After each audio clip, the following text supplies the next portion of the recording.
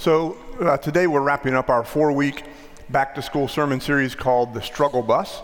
Throughout the month of August, we've been talking about biblical characters from the 2-century period of Israel's history that's covered in the book of Judges. This was the period of time of the first 200 years in the Promised Land. And as we've been talking about all month, it was a time when God's people struggled to remain faithful to God. So in week 1 of the series, we talked about Joshua, who, shortly before his death, warned the people about straying from God. He encouraged them to choose God every day in a very famous passage, and he predicted that if they did choose God, things would go well. If they did not, things would go poorly. And then the book of Judges is basically a record of how Joshua would be proved correct. In weeks 2 and 3 of the series, we talked about the lessons we can learn from the most effective leader in the book of Judges, a woman named Deborah. And all of those sermons are on the website if you missed one and you want to get caught up. Now, I have taught the book of Judges several times over the years, but as I mentioned a few weeks ago, until this series, I had never preached on the book of Judges, and that's partly because nobody really does. The Revised Common Lectionary is something you hear me refer to from time to time. It's this 3-year cycle of recommended readings for each Sunday. It's used by lots of Christian denominations all around the world, including, obviously, United Methodists. And the idea is, if you largely follow the lectionary, then over the course of 3 years, you get kind of a survey of the most important parts of the Bible over a 3-year period. And I preach from one of those recommended texts somewhere between 60 and 70% of the time. Well, in the lectionary, over the course of that 3-year cycle, when you consider that there are 4 recommended readings for every Sunday to choose from, as well as for every special worship day, like the days of Holy Week and Thanksgiving and Christmas and all the other things that we celebrate, when you add up all those readings, there are about 700 recommended readings in all. And in that list of 700 recommended scripture readings, only one comes from the book of Judges. That one text, if you're interested, is in Judges 4, the first 7 verses of Judges 4, and we read that a couple of weeks ago. So one reason that I have never preached on Judges is that in general, we don't focus on it all that much. But the other reason that I've never preached on it is the subject matter. So Judges records this 2-century cycle that God's people get caught in. We've referred to it several times. They stray from God, and that's usually under poor leadership. And the way that our scripture, the translation that we read here in worship puts it, it says, the Israelites did what was evil in the sight of the Lord. And Judges tells us that when that happens, things get bad, and sometimes things get really, really bad. And so when that happens, God raises up a good leader, an effective leader, and things get good for a while, and then the people stray, and it just happens over and over again. I mean, just real honestly, it's a depressing book, kind of. But as we wrap up our series today, I do think that we're going to find a helpful lesson in the midst of this familiar pattern of human behavior. It's not just a pattern that's in Judges, it's a kind of pattern in general. And our subject for today is one of the more well-known characters in the Old Testament, a guy named Samson. So there are 4 chapters in the book of Judges about Samson. 13, 14, 15, 16. I think there are 20 or 21 chapters in all in Judges, so that's a lot of material on this one guy. I'm going to read the very beginning of his story, and then I'm going to skip over everything in the middle. I'll kind of summarize it as we're talking, and then we're going to read the very end. So this is going to be Judges chapter 13, verses 1 to 7, and then verse 24 of that first 13th chapter. So I'm sure y'all notice this every week. We have the Pew Bible listed on there if anybody wants to follow along in the Pew Bible, and we specify Old Testament or New because the pages start over again. When we list Spark up there every week, it's the Bibles that we give to our kids. And so I'm actually going to read from the kids' Bible today. It starts on page 277. So if the third graders who just got their Bibles want to read along, I'm on page 277, the giant number 13, And I'll start there. Listen, friends, for the word of God as it is proclaimed by God's servant, the author of Judges. And oh, look, what a surprise. The Israelites again did what was evil in the sight of the Lord, and the Lord gave them into the hand of the Philistines 40 years. There was a certain man of Zorah, of the tribe of the Danites, whose name was Manoah. His wife was barren, having borne no children. And the angel of the Lord appeared to the woman and said to her, although you are barren, having borne no children, you shall conceive and bear a son. Now be careful not to drink wine or strong drink, or to eat anything unclean, for you shall conceive and bear a son. No razor is to come on his head, for the boy shall be a Nazirite to God from birth. And if any of the kids are reading along, there's a little C after the word Nazirite. You look down at the bottom, it says, or one separated or consecrated. So we're not exactly sure what Nazirites did in the era of Samson, but we do know that he was set aside for a special task, and here it is in the very next sentence. It is he who shall begin to deliver Israel from the hand of the Philistines. Then the woman came and told her husband, a man of God came to me, and his appearance was like that of an angel of God, most awe-inspiring. I did not ask him where he came from, and he did not tell me his name, but he said to me, you shall conceive and bear a son. So then drink no wine or strong drink, and eat nothing unclean, for the boy shall be a Nazirite to God from birth to the day of his death. And then if we jump down to the end of that chapter, verse 24 says, the woman bore a son and named him Samson. The boy grew, and the Lord blessed him. This is the word of God for the people of God. Thanks be to God. So, I think it's fitting that today, the day we're giving our third graders their Bibles, we're talking about Samson, because some version of the story of Samson frequently shows up in children's Sunday school and in vacation Bible school. Samson is almost a mythological hero in this period of Israel's history, or at the very least, he is a very memorable folk hero. And in his story, there are some details that seem to stand out in our memories. If you heard this story as a kid at any time in VBS or Sunday school, chances are there are some details that stayed with you. So, in fact, if I were to ask you to name 3 things about Samson, I'm guessing many of you could do it. Not all, but many. And the first is that Samson is strong. And I'm talking about like super strong, like crazy strong. And whenever he's depicted in children's materials, he's always looking super buff, and he's always showing off those biceps, okay? The next thing to remember about Samson, or to know about Samson, is that his hair is kind of a big deal. Now, we're not going to read this part of the story, but his hair is actually connected to his strength. It's a fact that ends up being his downfall, as VeggieTales accurately points out here, Samson's bad hair day. And that story involves the little blue character on the bottom left of this picture, which brings me to the third thing that people remember oftentimes about Samson, and that is the woman who brings about his downfall. Delilah. Samson and Delilah, or Delilah, if anybody listens to the radio. And here, just let me say, I have some questions for editors who consistently choose Samson when deciding on what to focus on with children. Because the story of Samson is fascinating for sure, and as a folk hero, he's super memorable. And the book of Judges, in those 4 chapters, gives us lots of interesting details about his life. But the overall narrative about Samson, and certainly the story of Samson and Delilah, is hardly a Bible story for kids.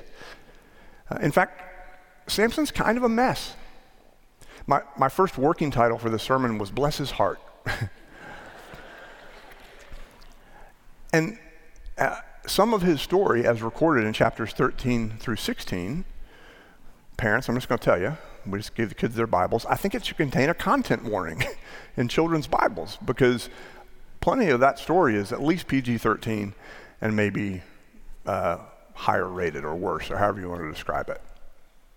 But the thing about the book of Judges is that Judges makes clear that God is at work in Samson's life even before he was born. And as we were reading that story from the opening verses of the 13th chapter, that you may have heard some echoes of other stories in Scripture. It comes up several times. So like in the story of Abraham and Sarah and their son Isaac, for example. The story of the prophet Samuel and his mother Hannah, which is actually going to be our back-to-school series next year. Even the story of Jesus' birth has elements that resemble the story of Samson and his mother. Now, I'm a visual person. I know the details on this map are hard to see, but just in general, Samson was from the southwest part of the Promised Land on the coast, from the tribe of Dan. It's kind of like 60% of the way down under the Great Sea there. And the Philistines had landed on the coast to the south of the Danites, and they would become this persistent enemy for God's people. They would actually become kind of a boogeyman for God's people. The word Philistine, translated into English, is a colloquialism for somebody that's not great. And Goliath, for example, that giant foe that the diminutive David would face later on down the line, he was a Philistine. And that was hundreds of years after this story of Samson. So the Philistines end up being the people of God's enemy for a long time. And we're told that before Samson's birth, because of what they had done, they'd done evil in the sight of the Lord. We read that. The Lord gave the Israelites into the hand of the Philistines for 40 years. And so Samson, his job, he would grow up to be a great folk hero whose specialty was eliminating as many Philistines as possible. And along the way, we're told these fantastic stories of his legendary exploits. So in the next chapter after we left off, in chapter 14, we're told that a lion roars at him. Lion doesn't even attack him, by the way. Lion just roars at him, makes him mad. He grabs it and he kills it with his bare hands. That's in chapter 14. And then in chapter 15, we're told that he catches 300 foxes and he pairs them off and he ties them tail to tail. And then in between, on each one of these sets of tails, he ties a lighted torch. And then he releases these foxes that are on fire into the food stores of the Philistines to chase them away from God's people. And then a little while after that, we're told that he kills 1,000 Philistine troops with the jawbone of a donkey. His story reads almost like a superhero tale, almost. Certainly a folk hero tale. And in Samson, what we read is that God raises up someone who could defeat the mighty and feared and hated Philistines, which is exactly what the people of God wanted, having been ruled by the Philistines for 2 generations. So that's all the kind of fun details about Samson. But the thing is, Samson is no Deborah. Biblical scholars have wrestled for centuries about this whole thing with him being a Nazirite. We're not sure exactly what that means other than that he was set apart for work for God. But we do know that he was not a religious leader like Deborah was before the Israelites called her to help them fight the Canaanites. He wasn't a religious leader. We know that he was not charismatic like Deborah was. Now he's a warrior, to be sure, and he's a fearsome one, but he's not a military leader. He's kind of like our Goliath, right? Goliath is a giant. He's very intimidating. He's scary. You want him on your side if you're in a fight. Samson's like our Goliath, but he doesn't lead others into battle. He doesn't rally the other tribes to rise up against the Philistines. There is no really enduring peace during the season of his judging.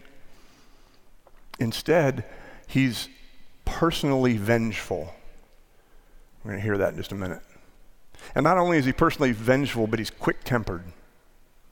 And not only is he quick-tempered, but he acts immorally, I think is the most delicate way to put it, specifically in his relationships with women. And that whole episode with Delilah is just sad. It's not a charming children's story, a Bible story for kids. That's not what it is. It's a story of betrayal. And it results in Samson being captured by the Philistines and being blinded by the Philistines and then being put in a Philistine prison. And so that's where we're going to pick up the story. This is the end of Samson's life after the Samson and Delilah episode. We'll read the end of his story now. So this is Judges 16, verses 23 to 31. And if the kids are following along, it's on page 281 in the Spark Bible. Now the lords of the Philistines, so that's the leaders of the Philistines, gathered to offer a great sacrifice to their god Dagon and to rejoice. For they said, "Our God has given Samson, our enemy, into our hand." When the people saw him, they praised their God, for they said, "Our God has given our enemy into our hand, the ravager of our country, who has killed many of us." And when their hearts were merry, they said, "Call Samson and let him entertain us."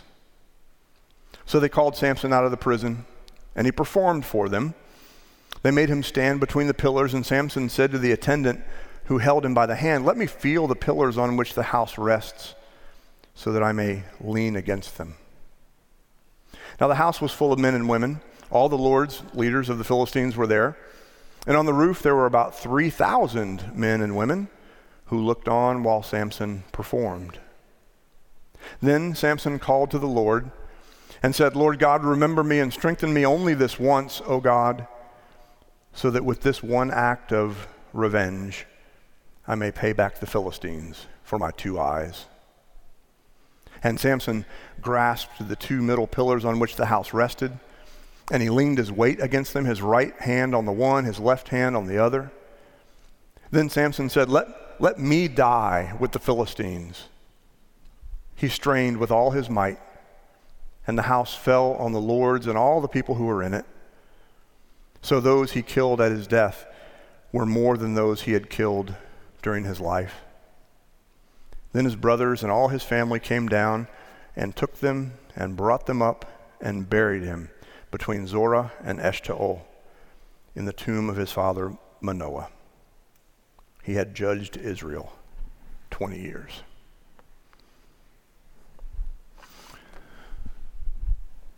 So the thing about Samson's story is it's well told, and it's compelling, and there are a lot of details that, as I said, stand out in our memory. But when I read that the first time when I was in seminary, we got to the end of that, and I just wrote tragedy out to the side. That's what it sounds like, a tragedy. If Samson is kind of a superhero, then this is kind of an Avengers Infinity War ending to his story. If you've seen the saga of Marvel, you know what I'm talking about. And unfortunately for Samson, there's not going to be an Avengers Endgame sequel coming. This is the end of the line for Samson.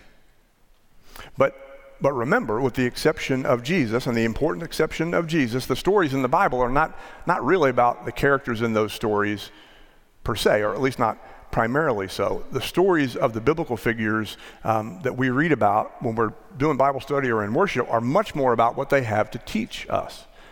What they have to teach us about God and about ourselves and about our relationships with God and each other. In the time of Judges, Dagon was the god of rain and fertility, worshipped by the Philistines. And the end of Samson's story tells us that as the Philistines praise their god, their what we would call a false god, Samson calls on the one and only God to empower him one more time. For the Philistines, this was the perfect end of the story. Samson was their boogeyman, and they finally had caught him.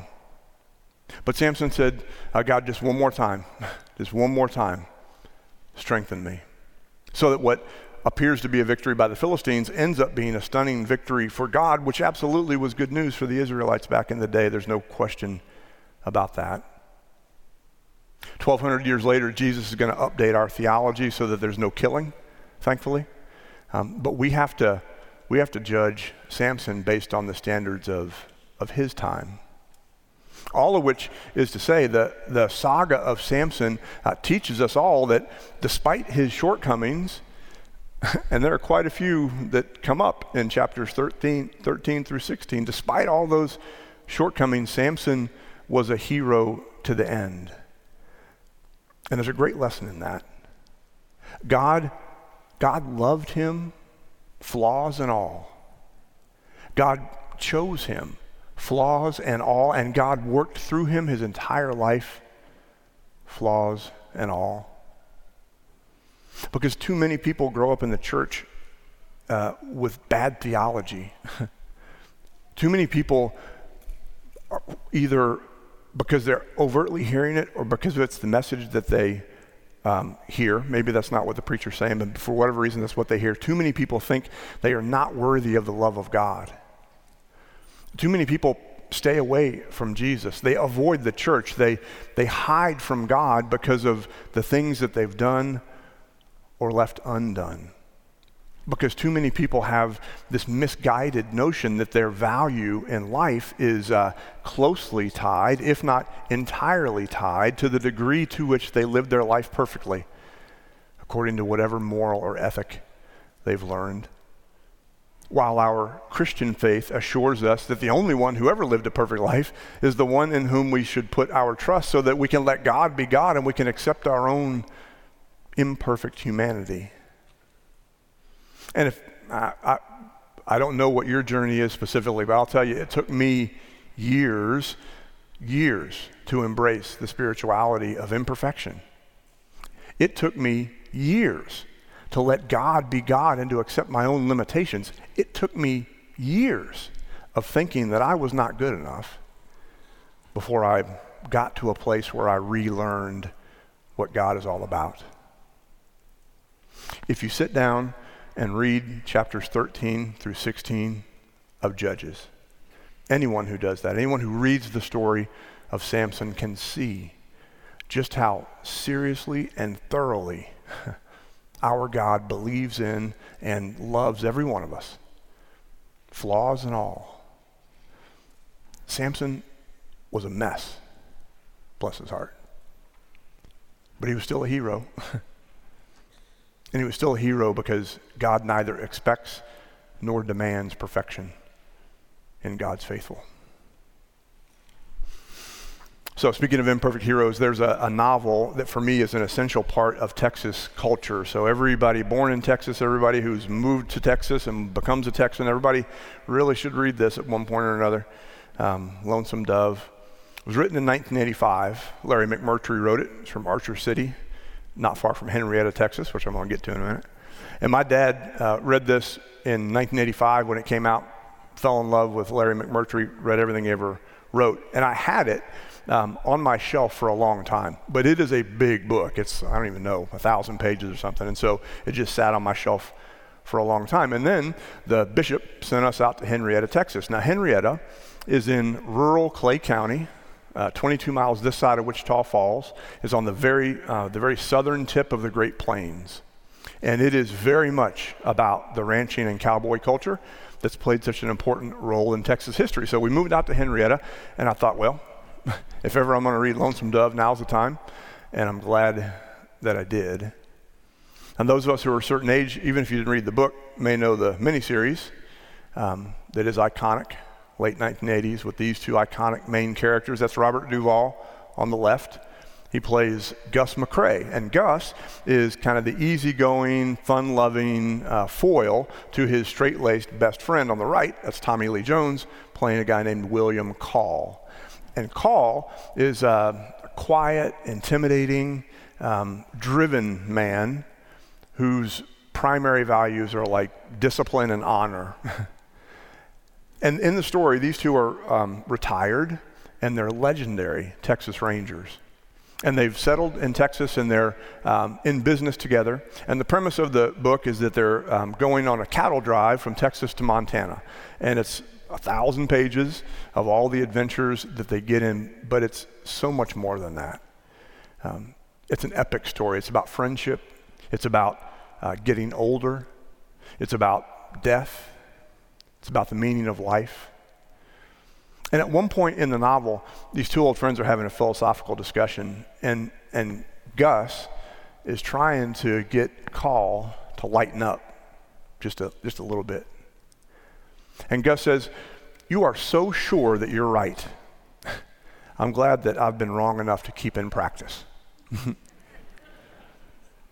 I'm just going to tell you, I always resonated in the book more with Call, but I always liked Gus's character better.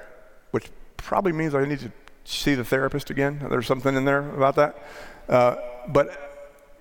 They're both so brilliant. And Gus is saying, lighten up. You don't have to be right all the time. It's better not to be. And his old friend replies, why would you keep in practice being wrong? I think that'd be something you try to avoid. And his old friend then tells him the truth. He says, you can't avoid it. You got to learn to handle it. If you come face to face with your own mistakes only once or twice in your life, that's bound to be super painful when you do. Gus says, I face my mistakes every day. There's no sense trying to run from it.